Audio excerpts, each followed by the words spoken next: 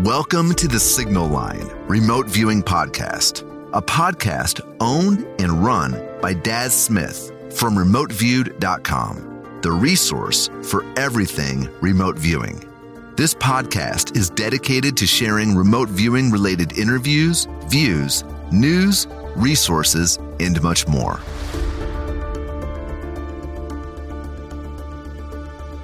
Hi, I'm Daz Smith and welcome to the Signal Line. Today's podcast was an open community remote viewing chat recorded August 13th, 2021. The podcast today was a community remote viewing discussion involving the topics of telepathic overlay, time, sketching in RV CRV, stage 5, mind maps, modelling in CRV, and many RV hints and tips. Having a good time, enjoy the show. Take care.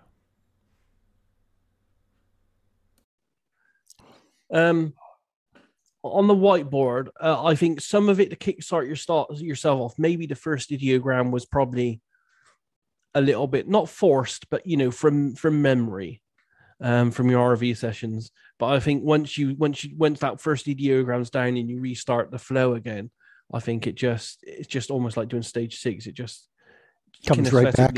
Yeah, it just kinesthetically flows. And to be honest, and I've told everyone this all the time. The whole process of doing doing your sessions stood up at a whiteboard, your whole body moving, pacing up and down. That's probably the better way to do RV than being sedimentary sat at a desk trying to do it. Because only half your body, your body is only being involved from the waist up in that regard. Jimmy, that's what you've been discovering, right? Yeah. Angela told me to express myself more, and I just stole the idea from Daz. I've seen him so often do it in the Farsight days where I just said, I'm going for it. She told me, get rid of the fear and everything else there and just go for it. Daz has made a good point about the movement and expression. You get inspired when you're up there and you're excited and you just go for it and you're getting information, you're writing it down, and it's different. It is different than sitting in a space, because I had my gray area with all my, gray spots where I was convinced that, the early data from the, Stargate people, at the military base. And then I decided after Angela says, listen, you got to express yourself more. And I just said, okay, I'll do the whiteboard. So wow. Yeah, I think it helps personally. Maybe it's my opinion. But what do you think? Jimmy, were you doing your sessions live on the board, or were you also replaying paper sessions? No, I did a partial paper session, and then I, like a musician, improvised some parts. Way to go. And just go with it. I think it's the human condition to, try to improvise a little bit or not stick with just with the facts and just see what happens, take a chance. And that's, what I'm about anyways, from the music, I think of it more from a musician or artistic background type thing, where I know Daz would probably say the same thing about his artwork or his pictures, that, he could have 3 pictures on an angle here, but what if he stepped back 5 feet and it's darker here? Let's see what happens. And then go from there, like that type of thing. And that's the way I approach it now. So I would try it, Don. And there's nothing to lose. And anybody else, just see what happens. We're all learning. I'm still trying to figure out how to video record my paper sessions. So when I sort of figured that all out, then maybe I'll. Well, if you use the tablet, because I'm a advocate of tablets nowadays. Like I use a Samsung one. I have a facility. I haven't used it yet, but there's a facility on my Samsung tablet that it can record almost like a video, all my brush strokes on the page, and if I want to speak, it also record and sync the audio that I talk about with the brush strokes actually on the page. So Okay, now that right there is very interesting, because what I've sort of discovered in my different variations on the video is revealing the words as if you were writing them. Helps people follow along. I was trying boxes over them, and that was distracting. And then I tried highlighting the words, and that was distracting. But when you sort of see it being painted on the screen as if you were writing it. Yes, that's how it looks. It like hits home. That's the way. So, but I cannot replay my pen strokes and that's what you just said you can do, right? Yeah, I only played with it the once just to test it because I use a different piece of software on it because it's an Android tablet, so there's like hundreds that you can use. But yeah, it records your brush strokes and you can record your voice as well at the same time. And it syncs it all up. So when you press the playback button, you see the strokes that magically appear on the page, and you hear the voice of the person at the same time. Oh man, that's the best you can get. And it saves it straight out as a PDF file as well, which you can just email straight. So there's no scanning or anything. So you have all your files in one place without doing any work. That's why I'm a great advocate for moving to tablets nowadays. They cut so much time out of the process. Yeah. Well, I've been using the Onyx Box Max 3, which is one of these tablets that have they almost don't use any battery at all because they don't have any backlighting. Any ink display, any ink, right? Yeah. And I was surprised that it does feel like paper to me when I put that pen stylus to the tablet. I feel right at home. Yeah. And I literally just today, I was just showing my partner actually before I came on. I downloaded a new app today, a free app called Sketchbook, and I was trying cartoons for the first time with that, and that's just fun. It was just fantastic. It's got so many brushes on it, air brushes, calligraphy brushes, and I just press a button and I get this wheel come up on the screen of hundreds of thousands of colors, and you can spin the wheel around to what color you want and stuff. It's just so ingenious. And you literally, you can pinch to zoom on your pictures. So you can pinch and zoom in right on the detail and then back out. Absolutely fantastic tool, especially for a remote viewing. Yeah, that's awesome. Brett Stewart uses one as well. He doesn't use a color one like I do, though. He uses the Remarkable. I think he's got the Remarkable 2. Like most people, I've got the Remarkables. I did try the Remarkable, and it's a fantastic tablet. Yeah, I liked it, but I didn't like the user interface. I think the user interface is a bit clunky. Trying to email myself the sessions and stuff like that. It was too temperamental for me. So I moved to the Samsung and the Android ones because it's just so easy with one of those. Mm-hmm. Did you use the more recent one, Daz? I didn't know. I was using Generation 1. Got it. Yeah, the speed has come quite a long way with the Remarkable 2 as far as the cloud. Like it's like I just open the Remarkable app on my computer and it just instantly pulls everything that's new off the tablet. There used to be a delay. Yeah. They've made some big improvements with that though, so it's actually really, really fast now. But yeah, I use the Remarkable 2 every single day for remote viewing, and I think the texture is the thing I like the most about it compared to some of the other tablets. You get a little bit of that resistance, that you wouldn't get on glass. Which doesn't mean you can't remote view really well on glass too, but I'm so used to that feeling that just a personal preference, which is why I stick to it. Yeah, no, I did like the feeling of the Remarkable because it literally does feel like paper when you're drawing on it. It was just that clunky user interface. On that first generation, it just did it for me. But other than that, it was fantastic. And I think I'm like you. I don't think I'd ever go back to paper RV sessions again. Never again. The amount of time it saves me just in scanning alone is just hours a week. Okay, guys. So sorry about that. We just went off on a tangent when we first came into the room here. So hi everyone. Hope you're doing well. If you're new here, what we do is this is just going to be an open chat this evening. So anyone can discuss anything to do with remote viewing questions, or if you've got anything to share, feel free to put your hand up using the reactions window. And then we'll get to you. Or if you don't want to speak, and if you still have a question, just type one up in the chat window and we can answer it that way. So it's literally just open. So let's just see where the night takes us, really. And someone, Dimmy's up first. Yes. Hello. Hi, Des. Hi, everybody. So I just want to ask, because you're talking earlier about the whiteboard, and I want to know if let's say beginners or newcomers, no, I don't know, like me, can use it, or we must have the I don't know, not about a session, can use it after a papers of after the session on the paper, in that moment, as I'm stage 3, so can I use it? Can we use it? All of us? Yeah, you feel free to use it. The only thing is, because you're working with me and I'm being your mentor at the moment. Yeah. You still have to find a way to get what you do on the white screen to me to look at. So you would probably have to get into the routine of maybe, you might have to step back and take a picture of every one of your screens before you wipe it off.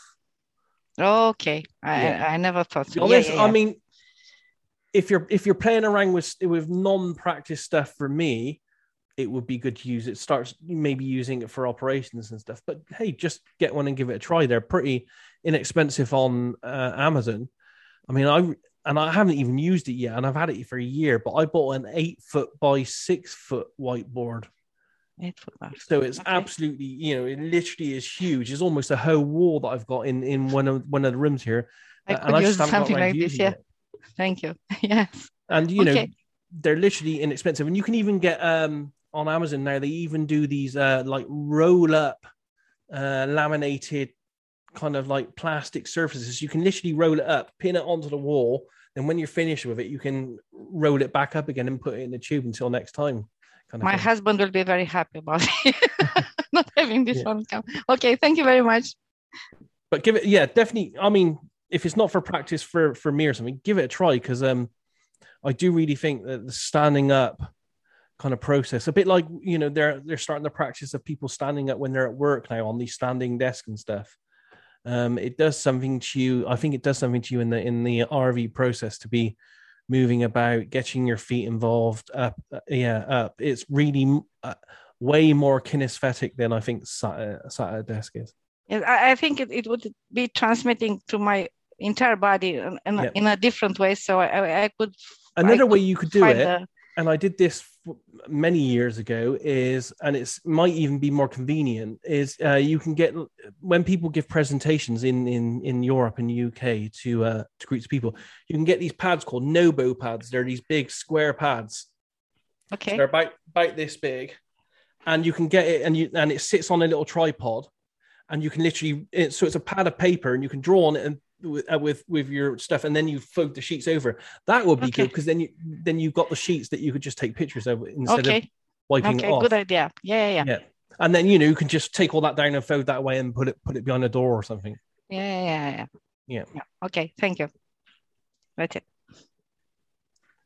Excellent. Anyone else have anything? Oh, so we got some questions in the window here. There's some details there, Dimi, about different stuff you can buy and stuff in the chat window by the looks of it. There's a question in there. Thank you. How do you resume a paper session on a whiteboard a couple of days after doing it on paper? Well, to be honest, a couple of days after doing it on paper would be very easy. But as I said to these guys here, I've actually had to do it in some instances months later. So what I've done in that case is I've gone back through the paper sessions as much as I can. And to be honest, it's, if it's like 3 months later, it's very hard to take in 60 to 100 pieces of paper and the information. So you just scan through it, really, set up the whiteboard, because I'm also the videographer and the sound person and all that, and the lighting and everything. You're more worrying about that than doing the RV. But the moment you, I think, put your first ideogram on the whiteboard, for some reason it just flows again, and you remember. You probably don't remember all of it, but you do start to get into the signal line again, and it reinitiates new flows of information as well. So a lot of it's new information rather than old information. I must say, I'd probably on those extreme cases with a 3-month wait in between, I probably do miss lots of data that I previously recorded, but it is there in the paper sessions as well for any real analysis. Yeah, I mean, it would be hard for anyone to analyze a video session anyway. I would always think that the paper sessions would be better to score and fall back on. So I don't think I'd like to ever go in a way where I do one or the other. I think both together are probably an ideal solution on that. And was there a second part of this? Do you simply remember the session and feelings you had? Yeah, some of it's remembering, and some of it's a new connection to the same target. Is there a shortcut method to resume sessions this way? I don't know. Maybe. I don't know. I fell into doing the whiteboard stuff. It was a technique that HRVG pretty much accomplished and gave us, really, under duress, but they gave it to us. Okay, so that's it on that one. Anyone got any questions, or anything you want to chat about? No one's got their hands up at the moment. Nothing in particular? Well, this might be a short evening then.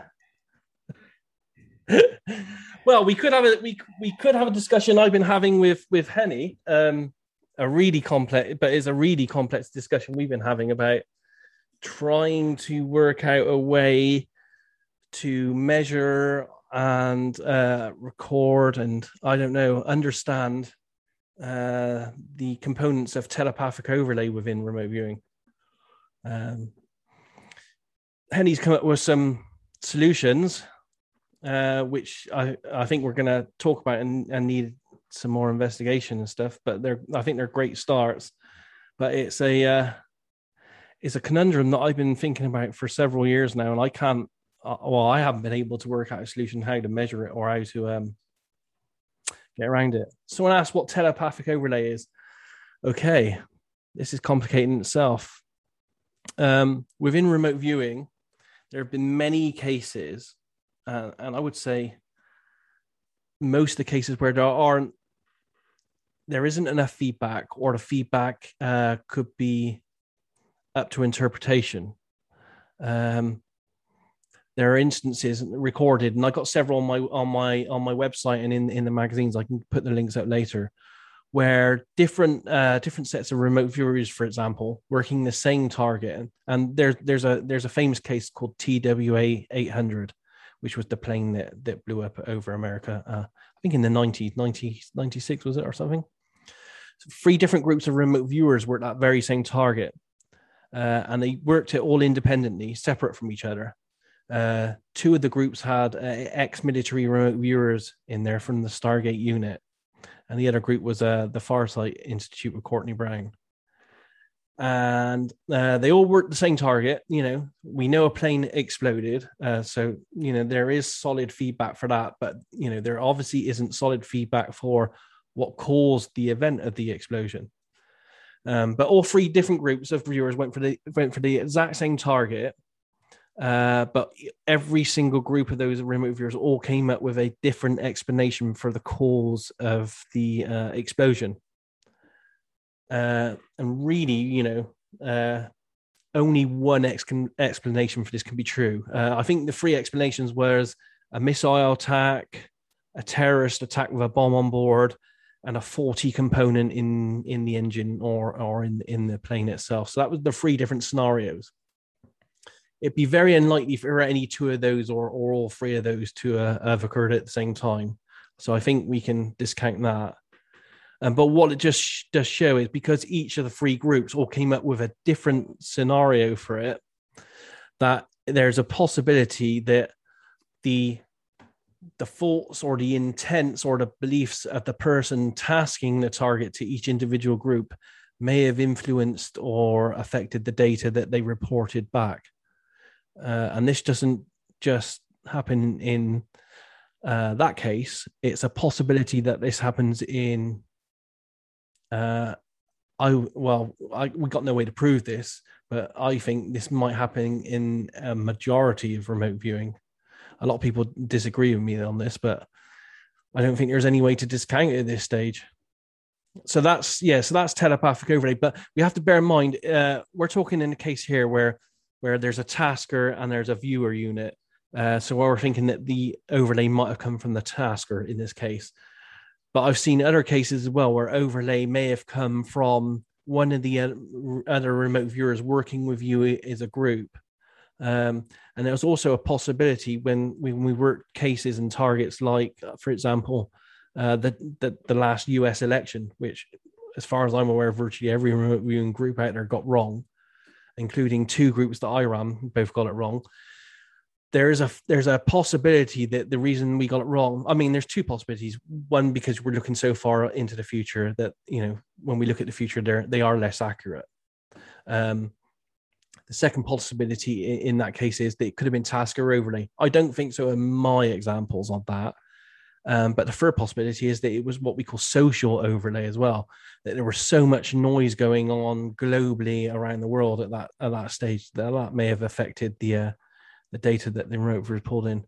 So overlay or telepathic overlay doesn't just have to come from the tasker. It can come from anyone involved in the project or target. And I also believe that it can come from anyone that reviews the project in the future as well. But we can't yet prove this either. And I say this because we don't yet know at which point the remote viewer is going to in the past, present, or future to get the information. So it's sort of really complex situation we have within remote viewing. And what worries me about it mainly is, I just get tasked with doing a lot of esoteric kind of targets, some with scant feedback. And you just wonder when you do a lot of these, is the information coming from the tasker and you're just parrot repeating what they want you to say, or are you actually getting real proper data from the target? And we have to bear in mind that all remote viewing probably has a telepathic component, because you have a tasker over here who blindly sets a target, and you have the viewers over here who have to somehow have a connection with this tasker. And the only thing I can think would be some kind of telepathic connection for them to know, at a level of subconscious or unconsciousness of what this target is and where to go and get the data. So I think there's always some kind of communication there. I don't know if telepathic is the right word for it. There's always some kind of dialogue or communication at some level. But yes, it's a complex subject, one that hasn't been explored enough, in my opinion, within remote viewing. So that's where we are with it, really. And Henny and myself today, we were going through some different scenarios, and she was trying to come up with some solutions on how we could explore trying to measure this. I'm not sure if we're there yet, because it's so complex, because as I said, time really doesn't exist much for remote viewing. So no matter how we try to set up a scenario of a target, unless we keep all the people involved in the project completely blind till the end of time, they may just be going to a point in the future where they do get what the feedback is in the information and then presenting that in the past as their data. So it's very complex. I don't know if Henny has anything she wants to add to this on any of her solutions she's coming up with. Yeah, I think I just linked one research that I found today. It was done by Graph, and it was measuring the evidence for retrocausation. They were doing experiments with what I suggested, non-existing targets and target coupling or target setting, or the existence of the target came back later. And they were doing it only with, I think, 2 viewers, but they came back with the data, or with the hypothesis proved that by the data they got, it is much more likely that retrocausation is happening than it would be if, like, the correlation of data between the future targets that were not existing at the time that they were doing the test. They were actually doing something similar to ERV, I think. I linked it in there. They said that that's probably a way to prove that there is retrocausation. So part of the solution that I offered as to measure it is probably going to handle the retrocausation part of the thing. I'm not sure, maybe like there's even simpler ways to handle that. Probably queuing correctly, or queuing to limit the viewer can be a solution. Like, for example, viewers could be asked, group of viewers could be asked to remote view the target, end of story. The second part of the viewers could be probably tasked with remote view the target as understood by the tasker. Remote view the target as understood by, and with many subtasks, we might see if there is a significant, which would be statistically significant difference between the groups and their results. So it can be, but it probably can be done much more simplistically than I first offered a solution.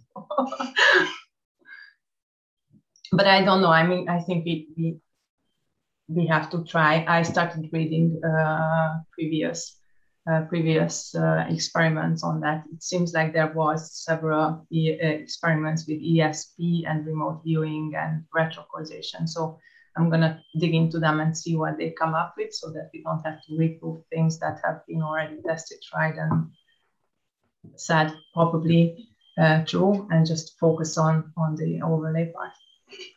Okay, yeah, that sounds good. I'll see if I can get some clarification from Dr. Ed May, because he believes that all remote viewing can be explained by us looking into the future and getting the information. I'm not convinced on that, and I know several people aren't. But he's a very credible scientist with decades of work behind him, so he must have some kind of data or papers to back that up in some way. Can I just ask, what is the definition of retrocausation? Is it what you just said? You go into the future, you remote view the feedback when it's revealed. Is that retrocausation?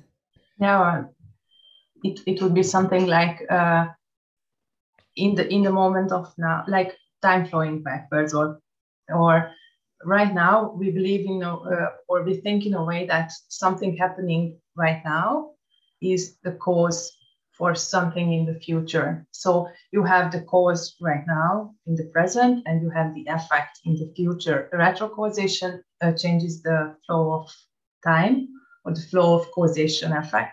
And it says that something in the future is the cause for an effect in the present. And that... Wow, I've never heard of that. Wow. Yeah, that is measured by Dr. Graf to be probably true in remote viewing or ESP type of psi abilities. Okay, thank you. I have a question about this, or a thought, because this is, well, I have a lot I can say on this, but I guess the question I have is,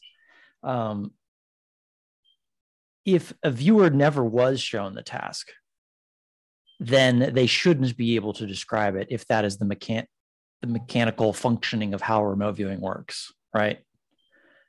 Like if it was, the thing was picked, a remote viewer is supposed to remote view it, the tasker set the intention never to show the viewer, they burned the photo, it was gone and that was it, and they never talked about it again, then technically under that model, remote viewing should not work. Is that true? I don't think so, because that would only not work if remote viewer was remote viewing the feedback, but you are sending them to the target, not the feedback. The fact that he doesn't get feedback on what the target was doesn't mean the target didn't exist and he couldn't see it. Well, yes. What is, if the future is affecting the past, then where would the viewer be getting the data from the future if they never got any feedback? How would they ever know, is the question. Well, and therefore, if they didn't know, how would they ever be getting data? I'm absolutely not an authority on this, but my logic would say that just because you don't see the feedback doesn't mean you don't get target contact. The only thing you don't know when you don't get feedback is how good you measured up, how accurate you were. But all else, like you had a target, the only way you don't remote view a target if you don't have a target, like if you have empty coordinates. Nothing is assigned for this coordinate, then you view nothing. But okay, otherwise, if you just not see the feedback, doesn't mean that you didn't have a target and you didn't work Right. I'm not being clear about what I mean. This is the thing. The reason I bring this up is because I've had someone on many occasions for myself and someone else that I work with. We were given tasks where the intent of the tasker was not to give us feedback and to see if we could remote view accurately what the tasker chose. And on each of those occasions, there was rather significant, I mean, I still don't know what those things are today, but there were rather significant hits on those. Some of them were objects. One of them was a photo. One of them was an item down a desk. I mean, that was for somebody else. I have no idea what any of these ones were precisely, but there's never any feedback given to the viewer. So there's never any future event for the viewer to have that they could transport back in time to give them in the past when they're running the session. So there never was a loop to occur. And so if there's never was a loop, then what was going on if it was retrocausal? Well, there's still a loop with the people involved in the experiment, though, isn't there? But just because they're involved, they're not telling. But see, that's the thing. So you're saying that but they don't. They don't also someone else. They don't involved, also tell you the. They don't tell you the target, but you know what the target is. So are you saying it's telepathy then? That their understanding of it is you're telepathically getting it? I don't know what Ed's definition of it is, but you know, everyone that's involved in the experiment can affect the experiment, and we automatically as remote viewers know what the target is without knowing what the target is. So there is a connection. There is an invisible connection there, isn't there? So what if a computer randomly selects it? Well, good question. That's something that would need to be looked at. I think, yes. I think that and the viewers not getting any feedback would be an interesting experiment. Or changing the target during the experiment and see if there is a difference. Ooh, yes. If you assign the target coordinates when you begin, you let viewers view, and then somewhere along the line, you change the target. Because, I mean, setting up blind pools. Right. Setting up blind pools, I mean, that's been done for a long time in remote viewing, where a computer just randomly selects a picture out of a pool, and there was no tasker who set it up. It's just a random number associated with one of these random things out of the pools, and then the viewer remote views it. And I guess at some point, someone has to look at the feedback to see how well that viewer did. The viewer doesn't have to be that person, though, to see, well, did you do a good job or not, right? It could be someone else to say, hey, I had this computer randomly generate something for me. No one picked it. And that still works. And so I guess I have a hard time believing that there's a future point in time that people are sending information back over the model of information just exists more like a database that you're turning your attention to, and you're just pulling information out of a database, as opposed to these time loops that have been written about more in popular culture lately, where it's like the future memory that you have is there's a really popular book right now. It's called Time Loops. I forget the guy's name, but where he thinks all psi is, or precognition, not psi, is because of future memory. And it just doesn't, maybe I'm missing something, but for me, it just doesn't click. It doesn't make sense to me personally. I could obviously be totally wrong, but just my own personal thoughts about it, I guess. It's a hard one, isn't it? Maybe we're talking about a moving scale here of different things that's happening in different situations. They could both be true too, is the thing. Like, they aren't mutually exclusive. There could be things where there are instances where there is information being quote unquote, transmitted back from the future to the present, retrocausal, while also there being part of reality, a database of information that also human consciousness has the ability to tap into and extract, like download data from the internet, that kind of idea. Those aren't mutually exclusive concepts. And so maybe both can happen. Who knows? But I mean, it's hard to tell when you can't look under the hood. The problem I have with the library database thing is, why would there be displacement? Why would there be so much error? And why would there be overlay if we were just accessing a library or a database of information? Yes, I can answer that really easily. You know, so far I have some friends that work as librarians, right? And whenever I tell them that, hey guys, last month you had everything cataloged this way, now I can't find the book, they tell me, well, welcome to the club. It's been more than 300 years and we have not figured it out, not even with computers. we can do this, and then we find a loophole, and then we end up with at least 3 different cataloging processes in the library. So next time, just ask us. And I asked a guy in the company I used to work before why they were keeping all their monetary records in paper in Panama. And I figured it out after the Panama Papers fiasco came in. If you didn't have anything in an electronic format, it was never ending. So that they covered themselves by doing that by hand and having really complex systems that overlap. I just wanted to add that. I would, if my ideas on that concept of, well, why would there be displacement and why would there be 3 different groups that got different things, is probably, I mean, I could only guess, but I imagine this is a multivariable problem. It could be from bad analysis to, I'm not saying that happened in any of these cases, but it could be bias from the judges or during the analysis that this is what this meant. Someone else might, McMonagle believes that there's no such thing as displacement. That is just viewer error, and that the viewer just made an error. It's like the viewer picked the wrong book off the shelf. I'm not sure if I fully am in agreement with that one, of the idea that there's no such thing as displacement, but that is another idea that's out there. But I think I don't know. I mean, maybe it's the viewer. It's the skill of the viewer is another thing that could come into account here, is that you got the wrong answer because perhaps you just don't, more training. I don't know. I need more training, kind of a thing. Yeah. But I mean, we're all coming up with some great ideas and suggestions and answers here, but I think we can all agree that it needs a hell of a lot more understanding and research, because we really don't understand what's going on with any of this. Yeah, definitely. Yeah. There was one thing that John Herlosky came up with when he was on your show, and that was he was talking about a remote viewing session where he was the teacher guiding his students to, I think it was the Titanic, under the sea.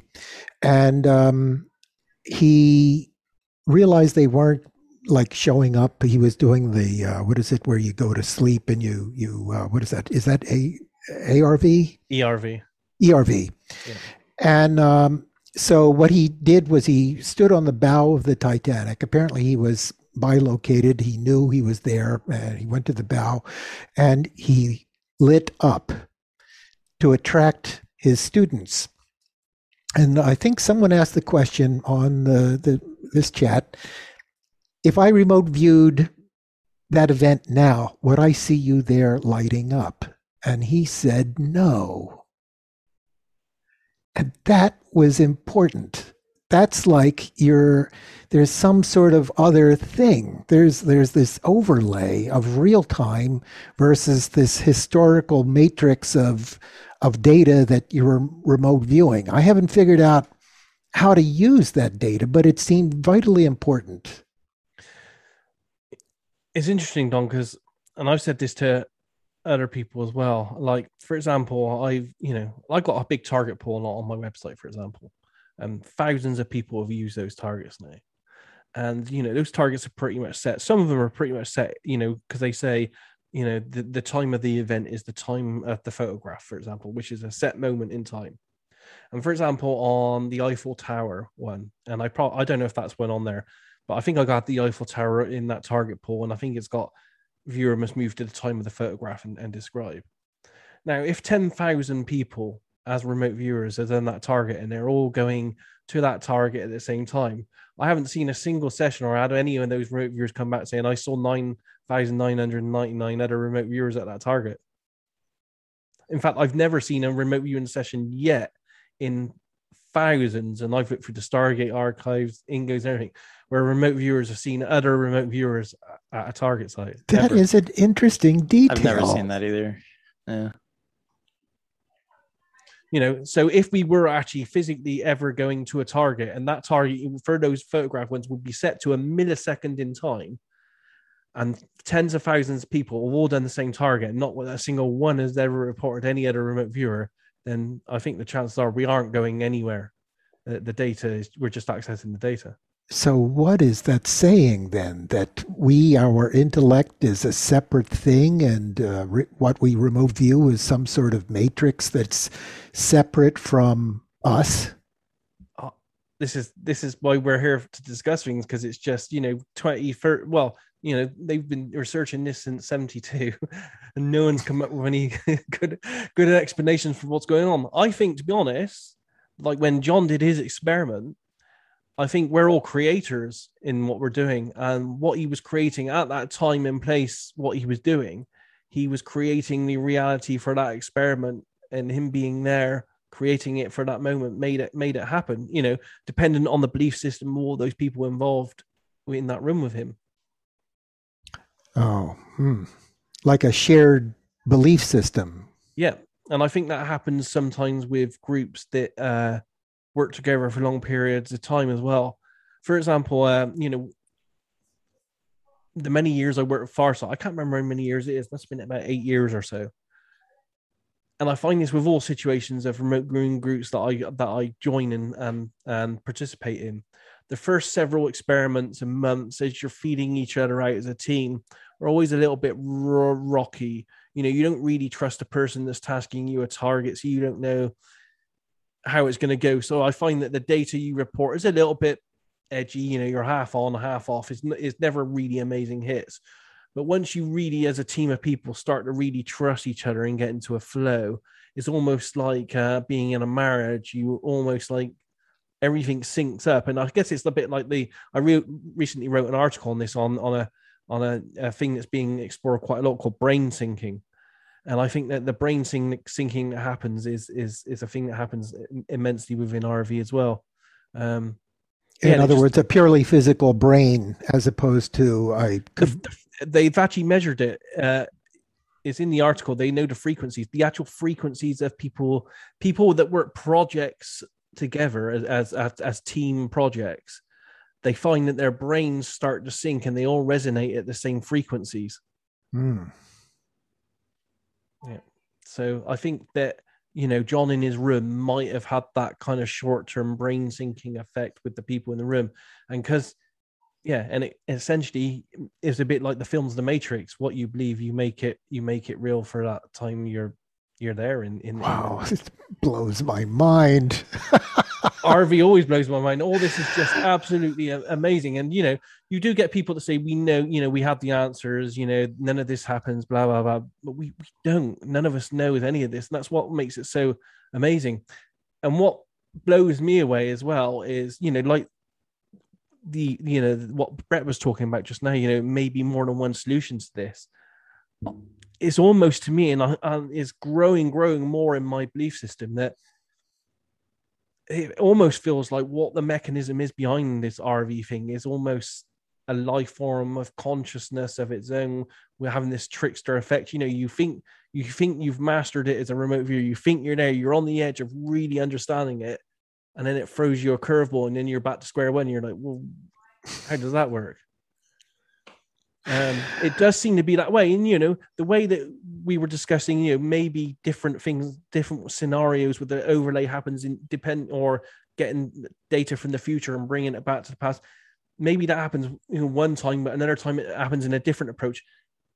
Is for a different approach to work in a different situation, would that mean that there's some kind of conscious kind of mechanism there that's making a choice, saying, okay, you're not using this solution to get it this time. You'll go to the future, get it and bring it back, because that way's blocked. There seems to be some kind of intelligence. Routing.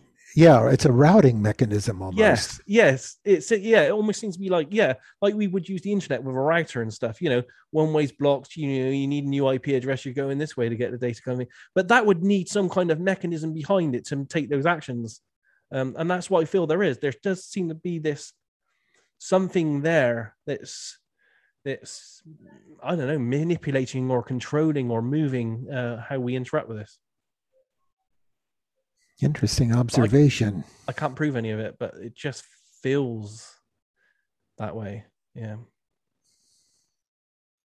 I just saw some talk about Pat Price in the and his he didn't get feedback on something because he died. I was some of the guys on here I've shared this with, but I haven't put it public yet.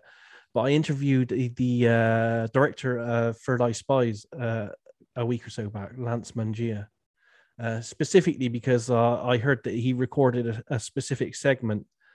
We detailed this, and I will put the video out in a couple of weeks. But in this segment, and you guys may have seen the documentary Third Eye Spies, there's a part there with Hella Hamid, and she was doing an experiment, I think around about 74 with Russell Targ, and she was describing an overpass that was close to SRI. So it was an overpass that goes over a road, and they recorded it all at a time. And it was an outbounder where How Putoff went to the overpass, and she had to see How Putoff walking on the overpass. And, she did it all, and they recorded it. It was an amazing hit. But what they found, and this is where it just blows me away, is that happened in 1974. Lance Mangia made the documentary just 2 or 3 years ago, where they went back to the overpass, to film extra footage for the documentary. And this time he took Russell Targ instead of How Putoff. So Russell Targ was there in the overpass, and he was walking around. And Russell Targ, as you know, he's got sight problems and stuff. He's getting on in age, and Lance was saying he was kind of hunched up, not finding his way around very well. And then he said when they got back to the studio, they listened to the original recording from 1974 of Hella Hamid. And bear in mind, she's been dead quite a few years now. Well before they filmed this documentary. And as they were listening to the tape of what she recorded in 1974, it actually dawned on them that it looks like she was actually describing a composite of How Putoff there in 1974 looking around, and also Russell Targ looking there in our time just a couple of years ago, because her descriptions were of a man that was hunched over, finding it hard to walk around. And in the 70s, that was not How Putoff. And she also describes on the tape that they had to go, there was an object in the middle of the walkway that they had to walk around. That didn't exist in the 70s. And it's a bike block now to slow bikes down on the path. And that was only put there in the late 90s, years after Hella Hamid had actually died. So this is just like mind-bogglingly complex. But yes, all that's on this video, and I'll be putting that out in a couple of weeks. But I heard the story of that, and I wanted to ask him expressly about it, because that just blows me away that Hella Hamid was actually getting data from the documentary a decade or more after she'd actually died, and then bringing it back to 1974. And I was saying, Lance, for her to get that data from that documentary, the chain of events that would have to happen in sequence for all this to happen, for, Lance to eventually 20, 30 years later to make a documentary about remote viewing, for her to bring that information back to 1974 is just mind-bogglingly complex. And I just like, can you imagine, how many singular little details have to go in line over decades for that to actually happen? Yeah, mind-boggling. Anyway, yeah, so that will be out in probably a week or two's time. That I'll put that whole thing out for you guys to watch. Paul's had his hand up for a while. Sorry, Paul. Yeah, thanks, Daz. I had a couple of topics I wanted to raise for your comment that have caused me to have a significant drop in my volume of remote viewing. I used to do ARV twice a day, and I'm now down to about twice a week because of some stuff that's, I've picked up in these Friday sessions. I'll give you the examples. The first example, a couple of months ago, somebody in my meditation group came to me and wanted my medical opinion about getting the COVID vaccine. They said they'd had breast cancer, chemotherapy, and had really, almost died from the chemo. And they wanted to know if there was any data regarding the safety of COVID and people who had, serious illnesses like they had had. And there wasn't. So I turned to ARV. I did 6 sessions, and they were absolutely blowout sessions. I mean, they were just amazing hits for all 6 of them. And all 6 of them said, no, don't get the vaccine. And the person was sitting right next to me the whole time. I was talking him through and showing him how it worked, and how I would randomly pick the targets and randomly pick the yes/no answer and so forth. And it was all, and then the person turned around and went and got the vaccinated anyway, because they were virtually the only one that we knew that hadn't been vaccinated. And so far they've done fine. So I'm left with two possibilities. One is that this was just a very strong telepathic overlay, that this person had concerns, and I picked that up and dutifully reported it. And the other is that it really will be a problem that may show sometime in the future. I can tell you that the person, they were concerned about lymph nodes showing up if they get the shot in their arm. So they got the shot in their leg, which was very, very ingenious. So the first concern I had was telepathic overlays and how to design a question and a topic that eliminated that. And I'm struggling with that. And that's a big part of my volume drop off. The second thing has to do with a number of people have said that you really shouldn't remote view other persons without their permission. You don't snoop.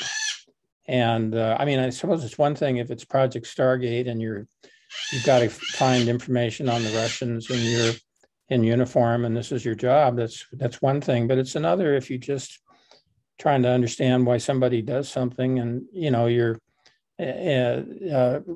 remote viewing them without their permission. So my number of sessions is dropped off between concerns about whether there's telepathic overlay and concerned about whether I have permission to do any questions that are anything other than directly related to myself. So I don't know what your thoughts are on this. Okay, we can start on the overlay. It's best to try to get rid of it as much as possible in doing, proper blind or double blind experiments.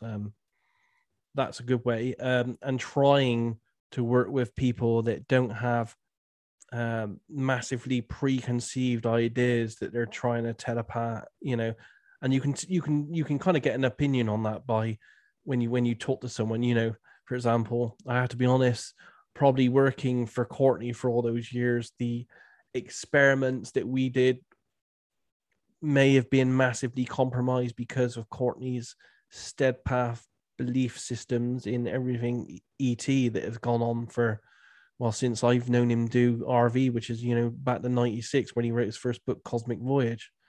So you have to bear in mind that he's probably too biased in one way. So, it's trying to find people that have an open mind as much as possible on any of the projects you're working with, and they're not, they don't have a steadfast, fast belief system on projects with scant feedback. Because if you have a project with like the Eiffel Tower, we have pictures, video, we know the Eiffel Tower exists, it's there, millions of people have seen it. Those kind of targets, you shouldn't have any telepathic overlay on because the feedback is unequivocal, really. So that's how to deal with the telepathic overlay. Try to keep it as scientific as possible and try to keep the people as open-minded and non-biased as possible that you're working with as part of the team. And that includes the viewers as well. If you're working in a viewing team, and let's say you're working on some kind of weird esoteric target where one of the viewers has a real hardcore steadfast belief that they've been building for several decades, then that we have to be honest, that may impact the team remote viewing for that project, especially if they are a more powerful, psychic telepath remote viewer than you are or the rest of the group are. We have to bear that in mind. Something else you guys should also worry about, not so much me because I don't do public target polls, is that every target poll that's out there, probably in the public domain at the moment, mine, Lynn Buchanan's, several others out there, they're all targets that are created by trained psychics and remote viewers which all have our steadfast belief systems. Does that influence what you get as remote viewers? Am I unconsciously in my target pool pushing my opinion of the target out with each target, bearing in mind that, you know, I'm a psychic, then if the target pool was created by someone that with no psychic ability, I don't know, that's something that would need to be investigated as well. But yeah, I was just chucking that one out there. I can't remember what the second question was now. What was the second question? Sorry.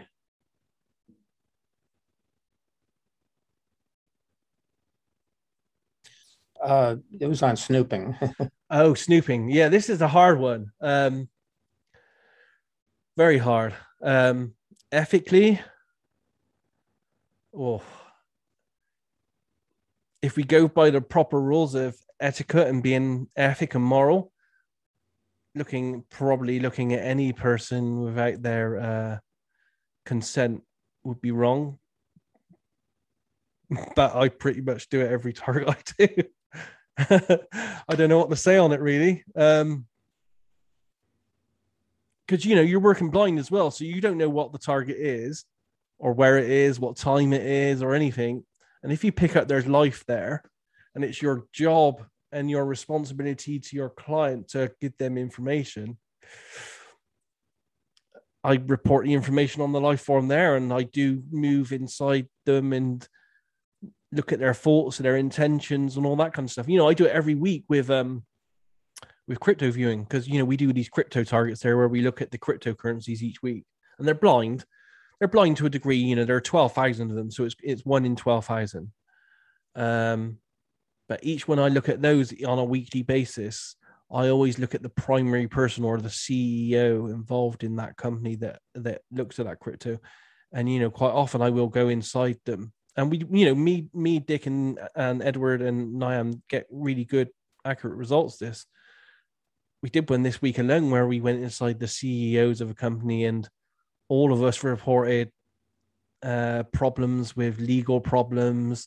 I was talking about embezzlement. We were looking at legal papers and loads of errors and stuff. And it just happened to be a crypto that's having lots of legal issues, and they're going for the court and stuff. But, you know, we were literally going inside the mind or the headspace of this person, describing issues and legal problems and all this kind of stuff. Is that ethical? It's a hard one, isn't it? Probably not ethical, but is it provable in a court of law? I mean, does that make it right? I don't know. It's a hard one, and as I said, I struggle with this myself because I know I cross the line all the time.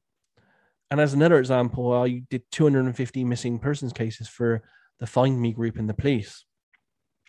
Several times I was asked to find suspects. The problem is I was given descriptions and locations for suspects wanted in case of, you know, missing people and murders and stuff. But by the laws of, you know, America, because I'm in the UK, so it doesn't apply to me, but the laws of America, you're innocent until proven guilty.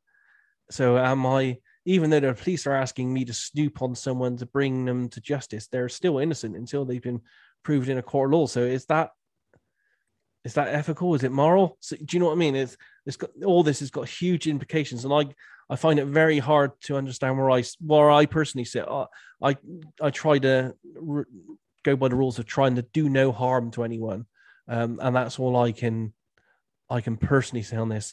On the bigger questions, I think it's a messy quagmire of where we go. This, I think each of us individually have to make our own minds on this. Really, that's all I can offer on it. Anyone else got any viewpoints on that one? No, you're all being quiet on that one, aren't you? I just want to say, how can you impose ethics or being moral during anyway when you're tasked with the target? You cannot. It's a hard one. I know IRVA have got some ethical guidelines on their website. I don't know if anyone's seen them. Let me see if I can pull them up and put them in the chat window. Which are interesting. I don't know if we'd ever be able to impose them on anyone, though. As I said, you know, bearing in mind we're all in different countries as well, so we all got different laws and all that kind of stuff. Yeah, I think it's up to you guys to make up your own mind on it, really, what you're comfortable with. For example, I would never, and I've been asked many times if I would remote influence situations, and it's just somewhere I'm just not ever comfortable in going in anything like that. Right, so I found the ethical guidelines from IRVA. I'll put them in the window. I don't particularly agree with these, but you guys can have a look at them and see what you think. So there's a link there in the window to IRVA's ethical, and they call them guidelines, I think, rather than rules. Yeah, it's an interesting one. Ethics have been talked about for several decades now within remote viewing, but I don't think anyone's come up with a solution on this. Just, I would say, try to not do any harm to anyone, and you have to individually make up your own minds on what you can live with. I think that's what I can offer on that one. Yeah, well, Daz, I think when you're talking remote influencing, when a timeline will change, I'm very clear that when the former guy didn't get reelected, that the remote viewers, there may have been a dozen or more that were very solidly predicting reelection. They weren't really wrong. They were correct at the time that they did it, but that things changed. The timeline changed at the last minute, and that may very well have been an act of remote influencing by somebody. And so you've drawn a line there. I know Lynn Buchanan has been in the same position. He's drawn a line there. And but did you really want the former guy to be back again? I mean,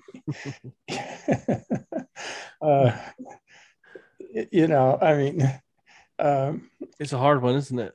Yeah, you've given some great answers though about do no harm with snooping choice, and you've also said to be scientific about telepathic overlay designing questions, and that's been very helpful to me, and I appreciate it, and I thank you. Yeah, no worries. But I have to be honest as well. Like in the RV session we all just did for this cryptocurrency, where all 4 remote viewers said it looks dodgy. Look at these people involved. There lawsuits, all kinds of stuff happening. We got this with remote viewing data, and then when we got the feedback from Dennis on the target, they are actually going through lawsuits and stuff at this time. So I feel that we are not crossing the line. I think we're on the line of ethical responsibility on that, because we do have patrons that pay us for information, and we are essentially saying, our intuition tells you to be wary of these people. So yeah, I think we're close. I think sometimes we step close to the line of ethical and moral responsibilities. I have to be honest on that. But we also have responsibilities to our patrons that are essentially our clients. To give them as truthful information as possible. It's an interesting topic, as I said. So yeah, thanks for bringing it up. It's complex, and I don't think we're ever going to solve it, not in any time soon. But yeah, thanks for talking about it anyway. Daz, could I add something to that? Yeah, go for it. Okay, I'm sure you heard the story of Uri Geller. He was actually hired, I read, to do that against Americans' enemies. Now, I don't know how much I believe Uri Geller, because he seems sometimes uncredible, but he has an interesting story about that he tells. And he was hired supposedly by our CIA and to do that, to influence on our part, the American side, other people and sub-generals. He has an interesting story, but I don't know what to think of Uri Geller personally, So I don't know. I mean, it sounds like anything goes, so to speak, if it's true. So I think it's just an interesting story, and I don't know much about remote influencing. I've never experienced it, so I'm completely lost on the subject. I mean, do you believe it's really possible? I'm not saying you can't influence. Yeah, no, I believe it's possible, because I've seen studies on the effects of prayer, right, and on remote healing. And if prayer and remote healing works, then that's just another essential offshoot of what variation, right? Yeah, with remote viewing, you would put your attention somewhere else to cause something, an effect. And we know And, I know for myself, because I did an experiment with a guy up in Scotland called Andrew Escher several years ago. We did a remote viewing, remote influence experiment because he bought himself a random number generator. And, it's just attaches to a computer and then it prints out on the screen on a sheet of paper a random number sequence. And it generally has a bell curve that goes, up and down. And we set a target for me to look at, and he's in Scotland, so that's like 300-400 miles away. And I RV'd it with the intention at the same time to make the random number generator not be random, which I managed to do. We only ran the one test, but yeah, I literally just did a quick RV session and that worked. So, that showed me that this kind of stuff's happened. But I've also seen, and read lots of reports on prayer and remote healing as well, and that works. It's just something I've never dared to go into myself because the effects would worry me. About honing that ability, I think, because you would only need someone that's, and not everyone within remote viewing is a sane person. You would only need someone with an ulterior motive to learn to do something like that, and I think it could be potentially quite damaging to people. Yeah. But I know and we have to be honest here, the Stargate unit did look into remote influencing. They didn't call it that, mind. They called it RA, which was remote action. I found several reports of work into remote action, and I found one report from the very early 80s that I've got, and it details a list of all the remote action experiments that they were going to do, and some of them were quite shocking. But I can never find any confirmation past that one single document if any of that took place. And the remote the RA, the remote action side of what happened in the Stargate unit kind of SRI scenario is a little bit shrouded in secrecy, a little bit more than the remote viewing side of things. But we do know from early Ingo stuff, he was doing stuff with Cleve Baxter and early psi experiments, ASPR, where he was affecting temperatures in sealed containers in other rooms. He was making the temperatures go up and down in those. And I think there was some kind of bacteria experiments as well that they were doing, where he affected bacteria and stuff. So, and we know about his famous magnetometer experiment, where he did the output from that. So we know it happens. It's just something that scares me to look into, if I'm honest with you. Yeah. Not everyone's as nice as we are talking about this on a Friday night. There was an interesting program, a lecture series I just saw a couple of weeks ago where they were talking about remote healing. And, they had some healers who had approached the subject and, the person did have some healing effect. But then they had the same healer heal somebody hundreds of miles away, and they still had a healing effect. And the question that they were asking was, well, if it's not a physical thing, what is doing the healing? And they surprised me by saying something like, is the healing data? In other words, you're sending data to this remote person hundreds of miles away, and that data helps you heal. I don't completely understand this concept. This is a new thing for me. I just thought I would mention it because it is sort of different from anything else that I heard about. Wow, that sounds interesting. If you could find the any details of that, Don, the link or the name of the program and stuff, I'd be interested in following that one up. I might be able to find that. I'll have to look. Yeah. Just if you can, that'd be great. Thanks for that, guys. Okay, Pablo, you've had your hand up for a while as well. Would you like to go next? Absolutely. Thank you, Das. So just wanted to add something, when talking about the overlay, we could check it from the outside perspective, right? Not just the actual RV perspective. And when I started learning RV, the guy that was teaching the group, he was a big fan of Carl Jung, and most of us have heard of him on the theories, the collective unconscious, and so on. And even though we don't have proof of that happening, there were a lot of experiments with, collective or, lots of people experiencing the same things. Also in other studies, even Ingo refers that in some of his books, we could see like weather impacts in how people think. So kind of pointing to the fact that we are not individuals all the time, but also like a big organism. No, I'm not saying like, the sci-fi movies where all the aliens are controlled by the mother brain or something like that, but kind of we are connected. And also when we talk about the Indian sutras and so on, we know that the interpenetration that has been talked by many people, not just Ingo, but kind of referred that one way or another, we are interconnected. I remember some experiments done, from the psychological part to see whether mothers and childs could experience things far away, and that kind of feels that.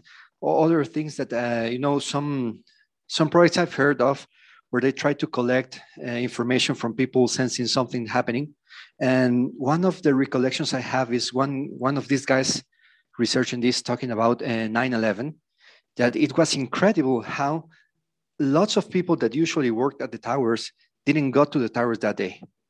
They just felt something was wrong. They didn't want to go. They felt that something was off and they decided not to go. And that's the feeling that many people felt around the world. So kind of points to the fact that if we look to the broader day-to-day, there's more overlay than we think about. So if I want to get a little bit technical, be it quantum mechanics or be it general relativity, time, for example, general relativity talks about simultaneity. You cannot say something happened before something else unless you have a reference. And if someone else is watching it from a different reference point, then it could have happened the other way around. So probably that's how, depending on where you're looking from in RV, you get different things from the future or the past or whatever. And in quantum mechanics, things like superimpose, like add up to. And if we are led to believe that the Mandela effect is real, then we know that everything is refreshed from time to time. So we may be, carrying on traces from something that recently changed, and we are just getting that as noise. So lots of research to do, but my final point here is that we could gain a lot if we're looking at this from a broader perspective, if we consider RV just part of our own nature, and that goes beyond that, right? So that's what I wanted to share with everyone. Just a little bit of thinking here, need a little bit of chocolate or something else. It's almost weekend. Thanks for that, Pablo. Yeah, great thoughts. It's a conundrum. That's all my only word for it. And I think it was Bill Ray that said it most eloquently many years ago when he just said it's just magic. RV's just magic. That's I used to think a couple of decades ago I was younger and I was like, no, we can work this out. We can sort out what this is. But now I just think, it's just too complex. It's just, if I just say it's magic, then I can move on. I can just do the RV. But thanks for that. Yeah, Stephen, you've had your hand up for a while as well. How are you? Why, can you hear me? I've got a question for Stuart. I'm doing your online course, and a few weeks ago, I watched a video of one of these sessions, and some people, when they started, spirit beings started appearing in their house. And that's what I'm frightened of.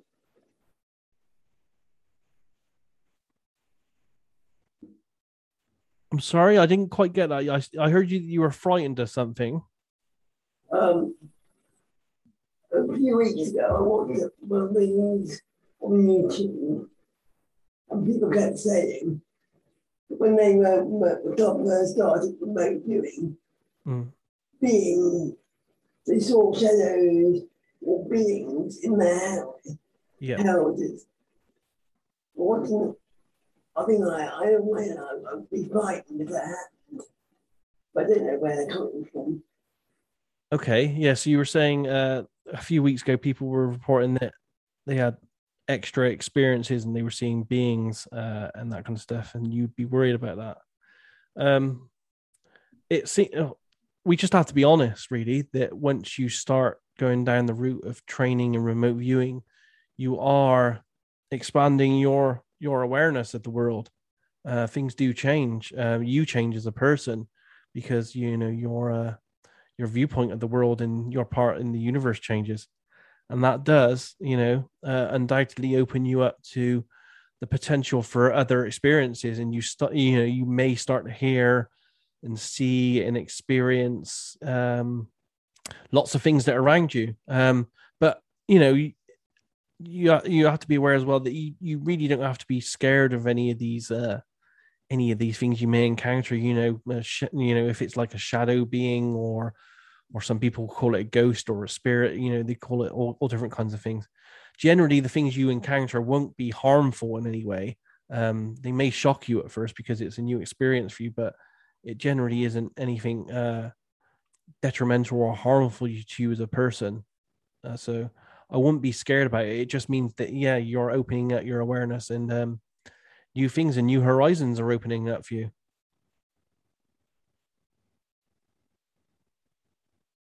Does that answer your question, Stephen? Yes, I have I decided to go to Rex to it basic course for $149.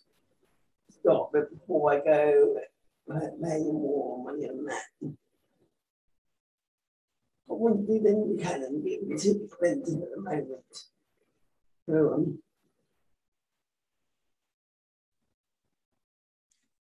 yeah, I'm sorry, Stephen. I didn't quite get that. I wanted to do the Buchanan online course. Yeah. But that's it for me at the moment. It's 1,900 and something. 1,900 and something for an online course. Yeah, Lynn Buchanan's. Okay.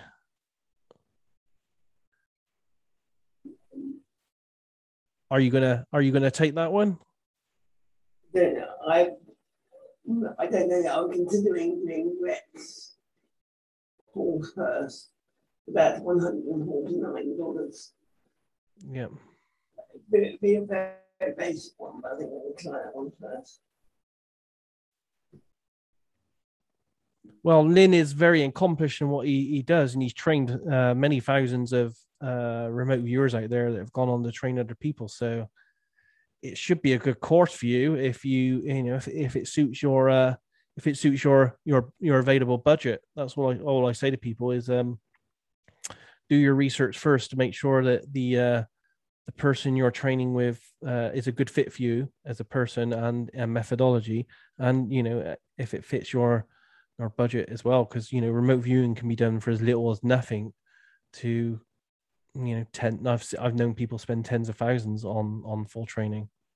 So all I can say is make sure you do your research first. But Lynn has taught many people and many teachers that have gone on to teach people, so you'd be in good hands going down that route if that's the route you want to go down. Yeah, well then, I'll do Brett.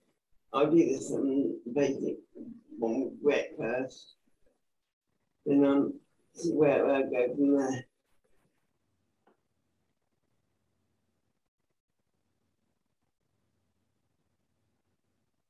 Yeah, you break up quite a lot for me. I didn't quite get that one either. I want to start. I'm going to do Brett's online course first. Okay, yeah. Yeah, Brett was here. He's gone now. Otherwise, he could have hyped that up a little bit.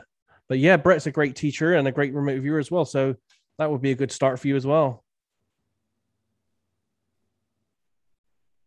To be honest, I don't think you can go wrong with any of the methods out there as long as you dedicate yourself to sticking with it for a period of time before moving on to any others. Yeah, and as I said, just pick one where the teacher and the budget suits you as an individual. Yeah, thank you. Yeah, no worries. Evangelos, oh, you've been waiting for a while as well. How are you this evening? Hello. Hi there. I'm fine, thank you.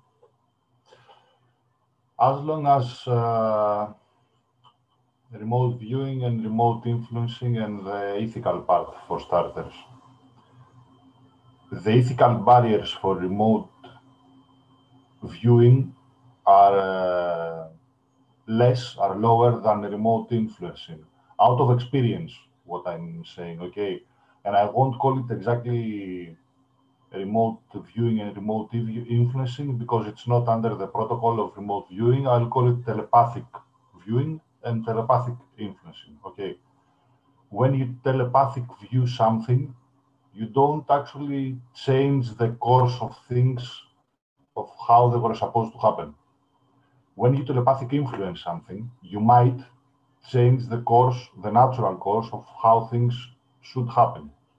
And that backfires if you change it, okay? Out of experience, I don't have children and I haven't tried it with my sister. But when I realized I can influence other people, I did it with my parents. It's very easy to influence your parents. Very, very easy. It needs a great sense of feelings, like you do it with your heart. And it's not always with loving kindness. It might be with anger. Okay, it's a feeling. Anger is a feeling too. And you also, on the same time, you synchronize actually your feelings and your focus, your mental focus on what you want to happen. For instance, another thing you can influence is bugs, the flying ones. Like bees, bees are very easily influenced. If they enter a room, it's very easy to influence them to get out of them. Out of bugs, the ones that are not so easily influenced are flies and mosquitoes. I don't know if it's something in my subconscious because I might not like them and I cannot influence them so easily, but the rest, I influence them very easy, very, very easy. You can try it with worms, the ones that go out on the ground after it rains. You can try it with them. You can give them a sense of direction if you want them to go right or left. They are very easily influenced too.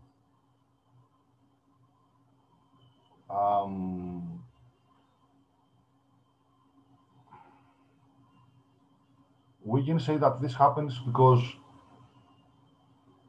actually everything, as it turns out, is connected with a, let's say, invisible, how we can call it, something invisible that connects everything. Actually, the materialistic science that we say we have it for the last 120 or 130 years. After an experiment that happened in the late, in 1890s or somewhere like that. The experiment is called Michelson-Morley. Until then, the scientific community, half the scientists were starting from a paradigm that everything is material, and we're trying to get explanations about everything in science from the materialistic view, and the other half scientists of the planet were starting from the paradigm that there is an invisible, let's call it energy, let's say, that connects everything, okay? So they had to figure out which one of the two is correct. So they had an experiment back then, the Michelson-Morley experiment, out of the two people that constructed it, Mr. Michelson and Mr. Morley. They did the experiment, got the results, observed the results, and they decided that everything is material. and that invisible net, let's say, does not exist. That experiment was redone. We did it again 100 years later. That was in 1987 or 1988, if I'm not mistaken. It was done again by the American, I don't remember if it was the American Navy, military Navy, or the military Air Force, or the American Army. We did the exact same experiment, got the exact same results, but we had better equipment, technological equipment, to observe the results. And we found out that it exists, that net that connects everything. If that net is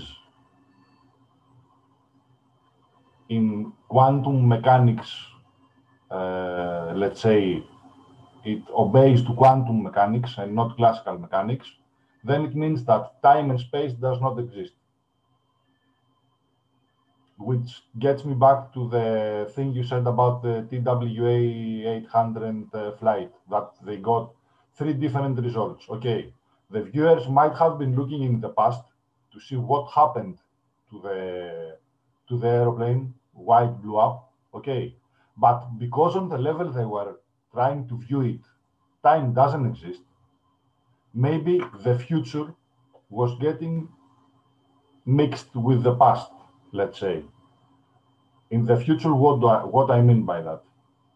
Do we know if mass media and the people in general had an opinion about what happened after it happened? Like, for instance, let's say for 1 week, people thought, the first week after the accident, people thought that it was a missile that hit the plane, a rocket.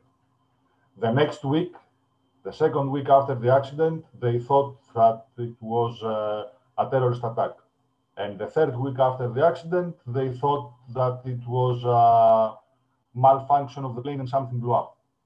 And maybe each group of the viewers got the overlay of its different ideas we had about what happened as a society. Yeah, that would make sense. We just have to ask the question, why do we pick up what might be happening at a societal level rather than getting actual data from the target event itself? But yeah, it could be happening. Yeah. Thanks for sharing that. That's great stuff. Okay, so I think we've got rid of all the hands up. Anyone else got anything they want to say from the chat window here? I don't think there are any questions in the other chat window. In the text chat window. Let me have a look here. If there are no more questions, I would like to ask something openly. Yeah, go for it. You recently published a poll where you were asking whether in stage 6 we will be using modeling or actually advanced sketching. Yes. And you know, because of the way I learned TRB first, you know, we were not into modeling. We were more into sketching, and we even got to those tools that Ed calls in the advanced stages, like flags, faces, and so on. And to be honest, I really got some big fails, but as well some really big, incredible sessions where I was amazed when I got the feedback. Yeah. But I was wondering who can share experiences with modeling, because for me, that's something I never tried and really seems useful, and kind of would love to hear what everyone else has to share with it. Yeah, I can start. I only modeled about 6 times. I just didn't get on with it because I don't know. It's just such a pain in the ass, really. I had to get the modeling clay out. You know, I had to sit there and do it, and then I'd have this 3D model, and then to get it back to the tasker, I'd have to take pictures of it from like 4 different angles, and then upload the pictures as well, scanning in the session. It just, for me, it just became too cumbersome. So I knocked it on the head. If I'm honest, I got lazy and didn't explore it. It just didn't work for me. Maybe air modeling, where you're actually modeling the target with your hands in the air, and then you're writing the impressions on the paper with sketches. I can see how that would work. in an operational basis. But for me and the amount of work that I'm doing, it just didn't work. But maybe other people out there got better experiences. It just didn't work as a process for me. Thanks for sharing that, and really would love to hear more people sharing on that. Any of you guys modeled out there? Hey, Daz, it's Andrew. I got a quick follow-up to that modeling question. Yep. Have you ever thought about trying a 3D program to do the modeling with? Would that even work? I thought about it, and I think, and I've also played with VR headsets, and I think that the technology is getting there. It's not there yet. Microsoft's got a good augmented reality mechanism using some of their tablets.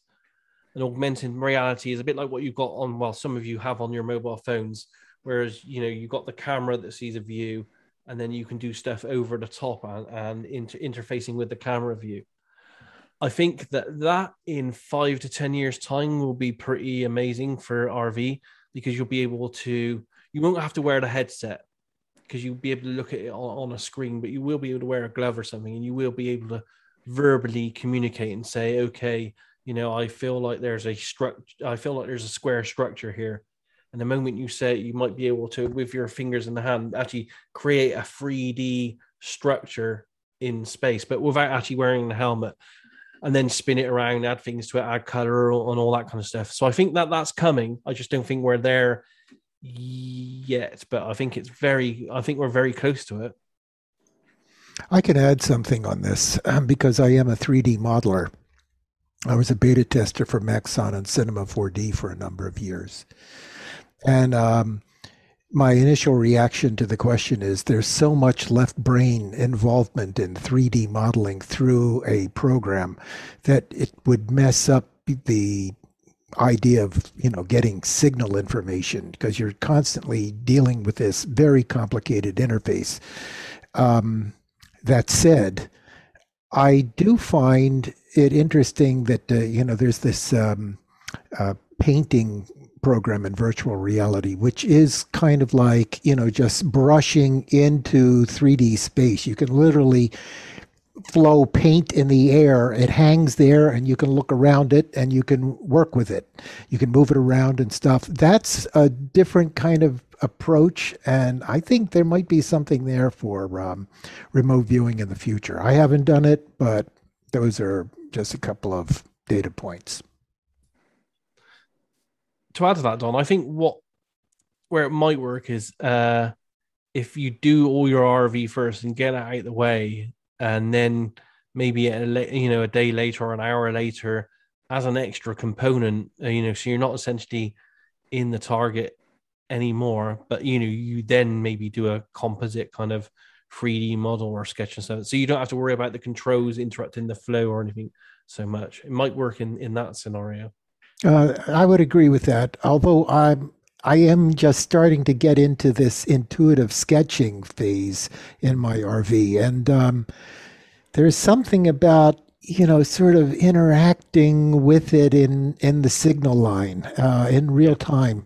So I still need to explore this more. Yeah, and that's why I'm loving the tablet as well, because it's just got so many tools there. I guess it helps because I'm a bit of an artist anyway. But the sketches I'm doing now in RV on a tablet, it's almost like I get to the stage 3 and I can't wait to get in there and play with the tools, because the tools on the tablet are just so beautiful in what you can do with you can color and you can use pencils and all that kind of stuff. I've seen you put color into your sketches now. That's the stuff. I've started to now, and that's one of the good things about, I haven't got it here, about having the color tablet as well, is you can easily add color, and it's got an eraser on the pencil and all kinds of stuff. Do you actually consider, okay, that's the wrong shade, let me change the shade? Do you get into it like that? Not as hardcore as that right now, no. It's literally just, I'll add a bit of yellow, I'll add a bit of red. This feels blue, and I just add a bit of blue. I'm generally just shading to give dimension to things in the sketches, really. I haven't gone as far as doing. You're adding shadows? Oh, yes. Shadows and dimension, yeah. Wow. Okay. That's. I can show you some at basic, actually. It's let's see if I can pick one up here. I'm going to have a look through some of my RV sessions here just to see if I can pick something up where I've done some stuff. Okay, yeah, but you have to bear in mind it's probably a bit of an as a bit of an esoteric type target. But I can show you sketching, I think, in it.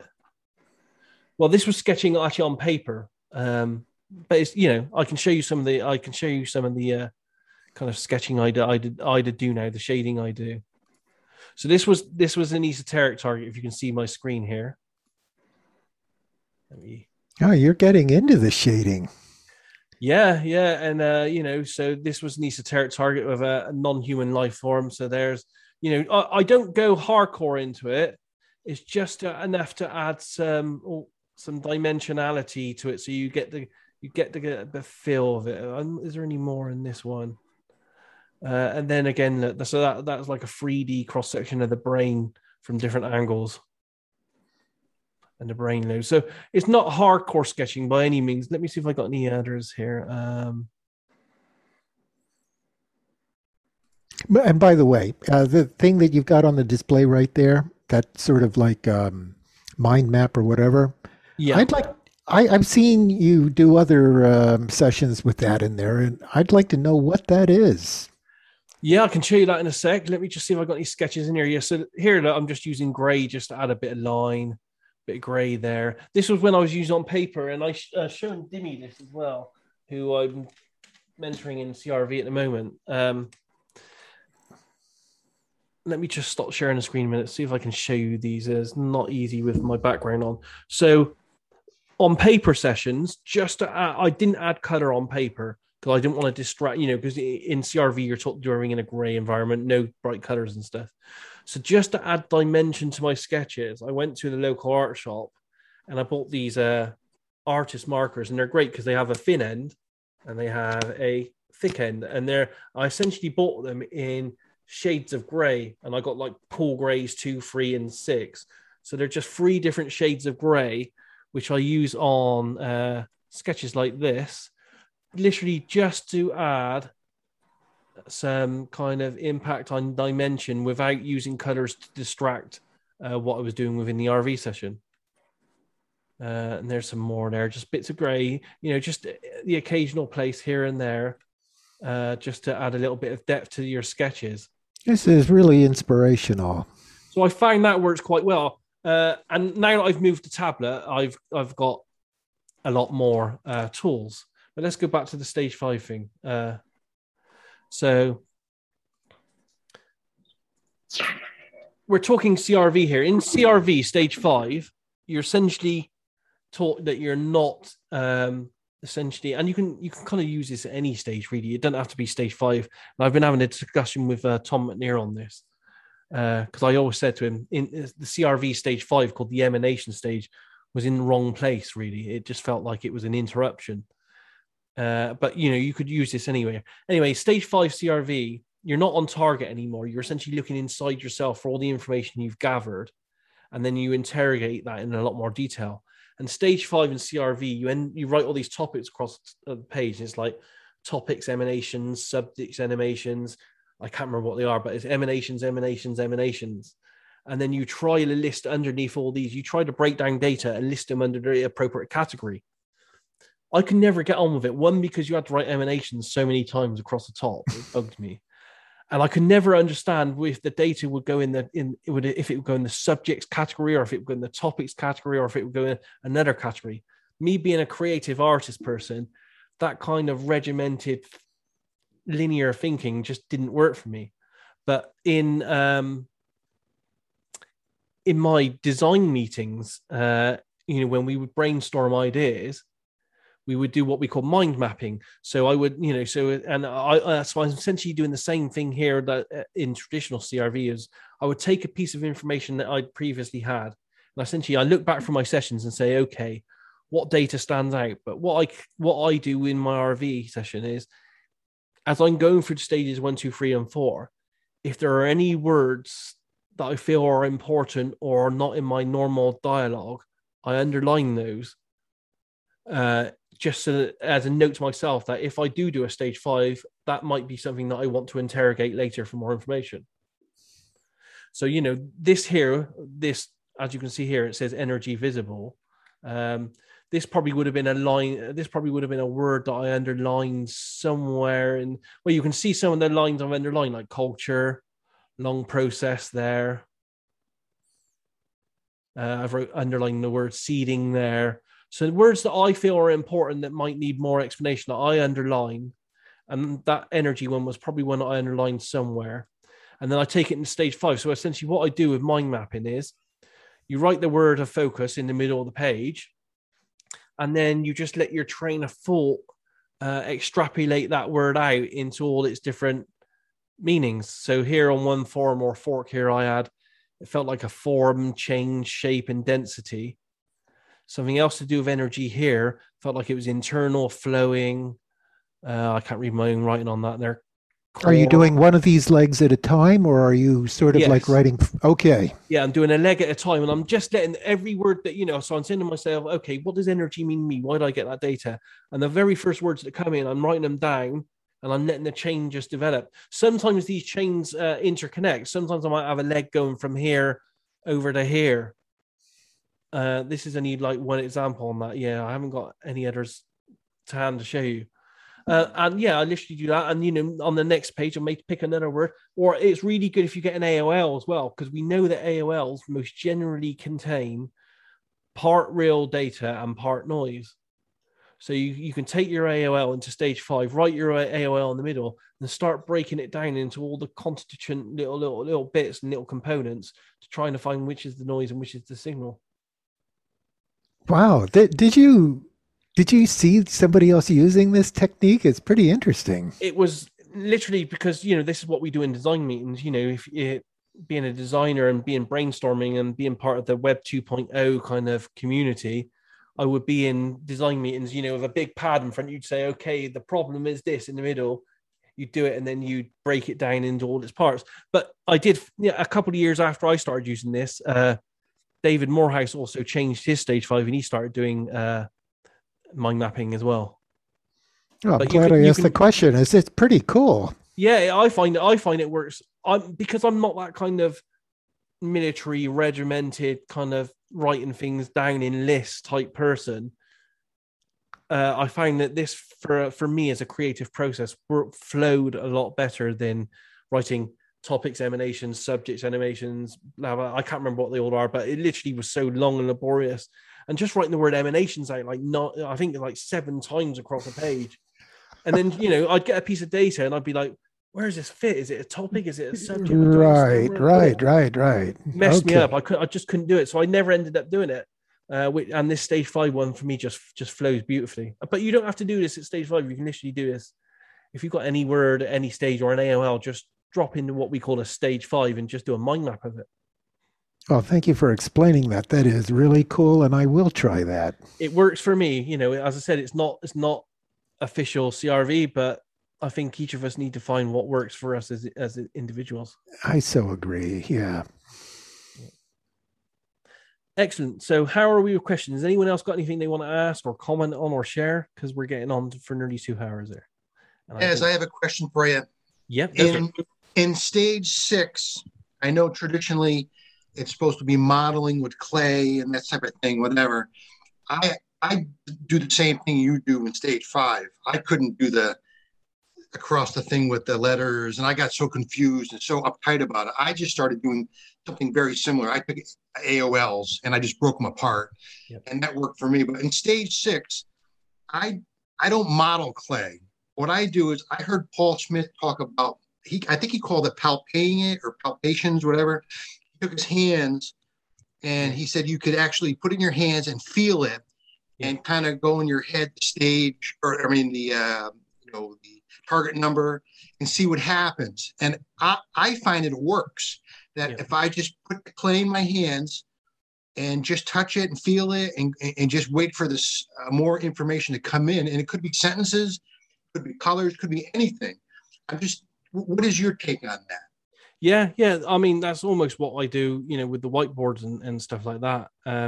But yeah, and I said it, like air modeling as well. You don't actually have to model the target. You can actually, be there at your desk and just like, okay, it feels, this part feels flat, right. And you're like doing this and say, okay, you're writing down flat, and you're saying, okay, it feels, feels like it's linear at this side, and do it like that without actually getting any physical tools out. But yeah, I would say, to be honest, it's not CRV doctrine, but right. any tool could probably help you. It's a bit like using tea leaves or tarot cards to tell people their fortunes. Right. You're just using the tool as a device, as a concentration method for you, a kinesthetic concentration method for you to get the data flow coming. Yeah, so anything would work. Yeah.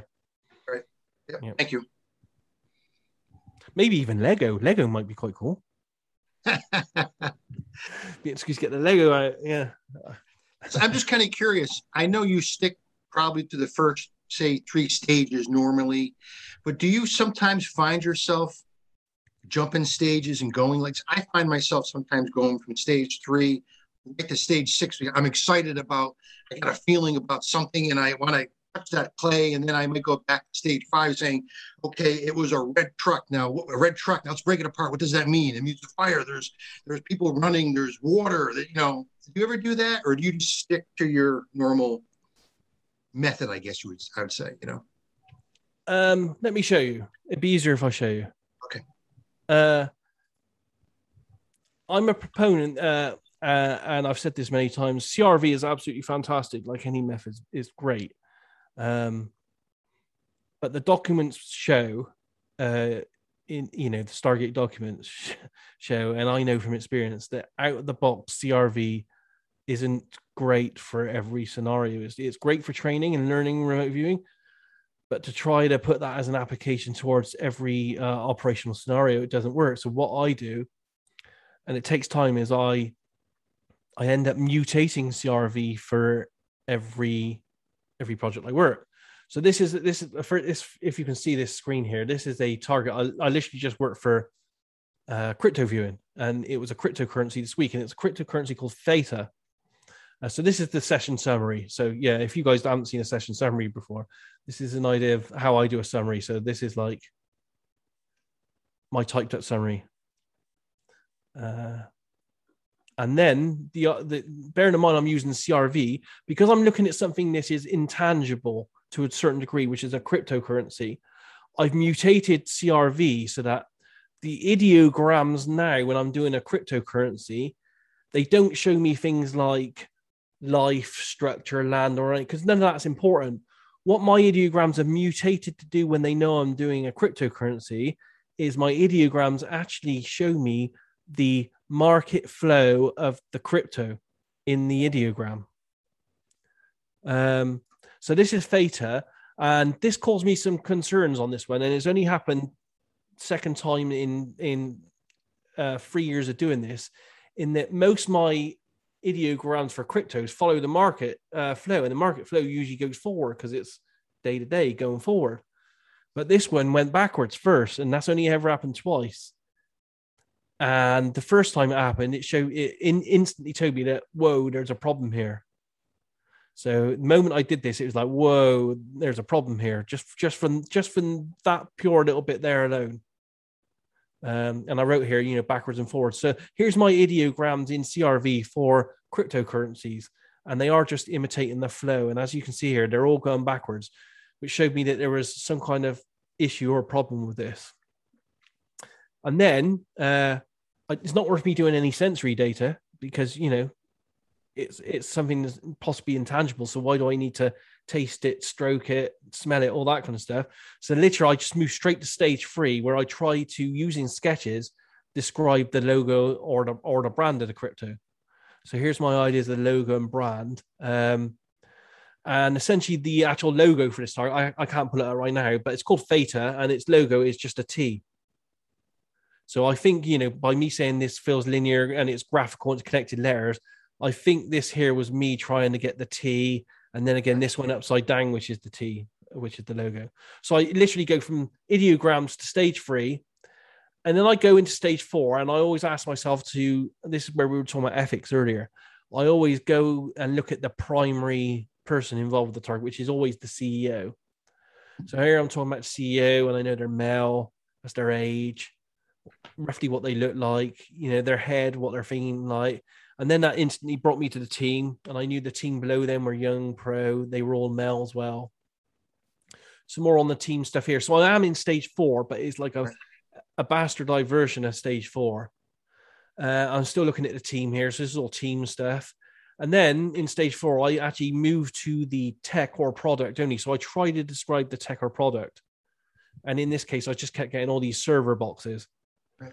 Server boxes like a modem here. And, so I'm actually, this is where you can actually see the sketching I'm doing with the colors on a tablet. Looks great. So, just by a few strokes of the tablet is adding quite a lot of, dimensional detail to the sketches. Yeah. And then I move to another thing. What I do is I move to the, and again, this isn't even CRV. This is completely made up here. I move to the people that are hoed, or we call them hodlers, but the people that hold a cryptocurrency and they're holding on to it for an investment. I move to their actual group sentiment, so how they're feeling as a group entity or life form, like a hive mind. Mm-hmm. And I see at different times what they're feeling like. So August 2021, December 2021, January 2022, December 2022, and then July 2023. And I literally just probe the group sentiment of everyone that owns that crypto just to see how they feel at different points in time. So I just write a little note here. Again, this is all just customized for the project that I'm working on. And then I literally do some sketch diagrams of how I think the market flow is going to work, January to August. So that's already happened. And then from August to December, and then next year from January to December. Mm-hmm. So I do some flow diagrams of how I think the market looks going to be. And then here is just some final freeform stuff at the end. I allow myself at the end to just write anything that's in my head. So anything in my head, I just write it down no matter what it is. There's no structure to it at all, just to get it out, which is interesting because sometimes this is actually the most accurate information in our entire session. Right. Like, for example, this is called Theta, and it's essentially what they call a stable coin, and it's backed by gold. So every dollar that's spent on Theta, and they claim it's something like 60 billion worth of it now has been bought. They have that backed up with $60 billion of gold. And right in the back here, I got, bearing in mind I'm doing this blind, I got this is to do with swaps, and this is to do with gold bars and assets, which are high worth.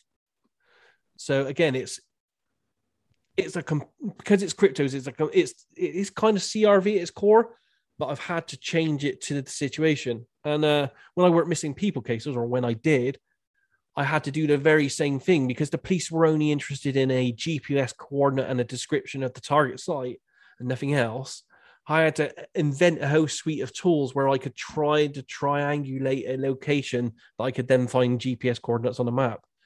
And I think everyone that takes CRV into the operational realm, you kind of have to change it and mutate it to get the specific information that client wants for that area that you're looking at. Daz, can I ask you a question? Yeah, go for it. Well, thanks for sharing that pretty lovely procedure, really. Excellent. Yep. Excellent. Just wanted to know, how do you approach the S3 thing with the detailed drawings, because they are so great? And how do you start? You just start like with a visual, or just kinesically, or how do you manage to go with that level of detail without messing it with drawings and spontaneous things? Let me show you here again. I started off with this one with an idea. I had a flash. I had a flash of imagery in my head. But it was fast, and I know the difference between AOL imagery and real imagery. So it's almost like whew, there and it's gone, and it's almost like a memory. Then you're almost thinking, "Oh, what was that?" Like vaguely remember the shape. So that's what I drew here, and as you can see, it's really basic. It's just like square lines, and I knew it had colored lights that were flashing on it, and one was red, one was green. That was all I got in that glimpse. But then I guess I just managed to, I don't know, maybe it's because I'm an artist and a creative. I can't explain it really. I just put the pen on the paper, and I don't allow myself to think or be judgmental about whatever comes out. I think that's you just trust. Just put the pen on your paper, and just allow the trust in what it wants to do, and the lines it wants to create, and the shades it wants to create. That's all I can say, really. I'm doing this. Bearing in mind, I'm doing this for a cryptocurrency that doesn't physically exist. And I'm trying to draw the tech, and I'm like thinking to myself, if I sat there and analyze this and thought, well, why the hell am I drawing a computer part for this, for something that doesn't exist? It doesn't make sense, really. But I don't. I just say, be non-judgmental of yourself. Just allow whatever flows.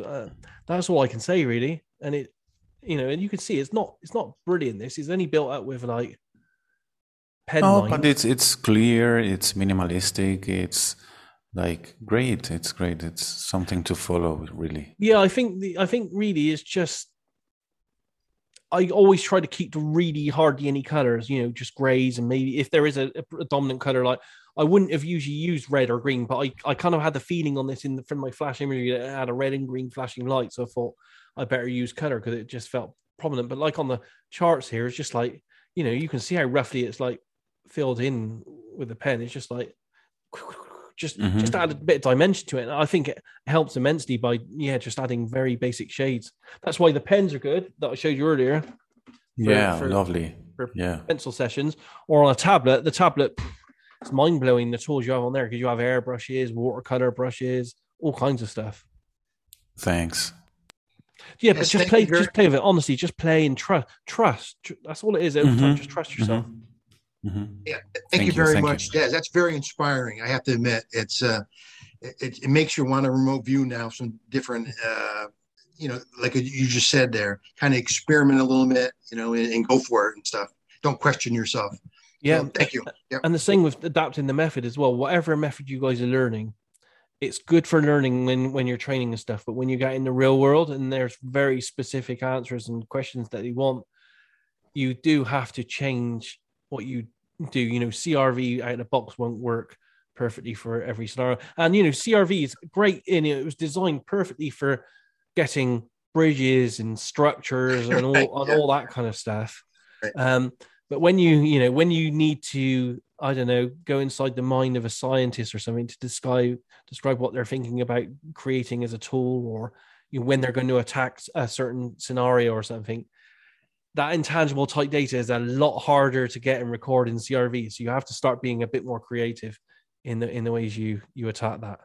Excellent, thank you. How long would you say that you practiced remote viewing before you felt comfortable making those sorts of modifications? Oh, it was definitely 5-6+ years at least, I think. Yeah, I was well in, I didn't start doing the stage 5 kind of mind map stuff until probably about a decade ago. So I was probably 10 years in at that stage. And, to my own loss, because I didn't like the stage 5, I just didn't use it. A bit like the stage 6, I should really replace the stage 6 modeling with more advanced sketches. But again, I do so much RV, I get a bit lazy myself. You get to stage 4, you do a bit of stage 5, think, do I really want to spend an hour doing a sketch? I've been here an hour already. I got things to do. And I'm human like everyone else. We'll get a bit lazy. I've only just, I showed you guys my summary. I've only just gone back to actually typing up summaries because for the last 2 years, I was so lazy. I didn't attach summaries to any of my RV sessions. And then I looked back at one of my old sessions and saw the summary that I typed up and I thought, wow, that's really good. Why did I stop doing those? And I realized it was because I was actually being lazy and adding an extra 20 minutes to doing the RV session. But I'm now forcing myself to go back and attach typed up summaries to all my RV sessions because I have to be honest, my writing is pretty hard to read at times as well. So be aware of that as well. On top of everything else, a really good typed up RV summary makes a difference as well. to the longer ones. You know, if you're doing like an ARV and it's like a page, don't worry about it. Has anyone got anything else they want to share or ask or anything? Because we're running it just over 2 hours for the evening. No, I think that's it then. Hey, well, Dad, thanks for that, guys. Just one last thing. Yeah, go for it. I just want to say thanks for everything you do for the community and the practice of remote viewing. Oh, that's very kind of you. No, I like sharing with you guys. It's all good stuff. Someone shared with me one day and taught me CRV for nothing, so it's my duty to pass on some stuff to everyone else. It's much appreciated. I don't even do remote viewing myself, Yeah, it's just something that's very interesting to me, and man, it's just really cool to see you share this, this time with people and the information that you do. So thank you. No, it's great. It's great chatting to you all. Because just for having these conversations, it's great to see the ideas back and forth and everyone's opinions and stuff. So we're all learning. As I keep saying to people, even though I've been doing this RV thing for 24, 25 years, we're all still students. We don't know anything about what's going on with this. Thanks for listening to The Signal Line, a remote viewing podcast. Don't forget to check out remoteviewed.com for remote viewing resources or our videos on YouTube under Remote Viewed. Excellent. Same feelings. Yeah, same feelings here. Thank you, Das, for everything. Yeah, no, it's great. Well, thanks, guys. Thanks for this week. Hopefully, we'll be back again next week. I'm trying to line up some guests at the moment. Some of the guests I'm lining up, though, might be just one-on-one interviews. I've got an interview arranged with, I don't know if you know, but there's a guy called Nick Pope. He wrote a book called The Hunt for 0 Point. And he also did, he edited Ingo's last book, Resurrecting the Mysterious, as well. I got something arranged with him, but I think I might do a 1-to-1 on that. But as soon as I do, I'll put that as well. But I'm also trying desperately to get hold of Joe McMoneagle because he said he'd come on and give a talk. So yeah, hopefully I'll be able to arrange that soon. It's just a weird time of year because we're in the summer holidays and the kids are off and people are arranging to do things and stuff. So hard to get people right now. But we'll see what we can arrange. I saw something in the group saying Diane Hennessy Powell might be an interesting guest. I thought that would be. Yeah, if anyone's got any details and contact details on that they can pass me, then I'm more than happy to approach anyone. Excellent. Well, thanks for this week, guys. It's been a great chat. You have a good weekend and a week ahead, and we'll see each other soon. Take care, everyone. Thank you, Das. Thank you, everyone. Have a good evening. Bye-bye. Bye.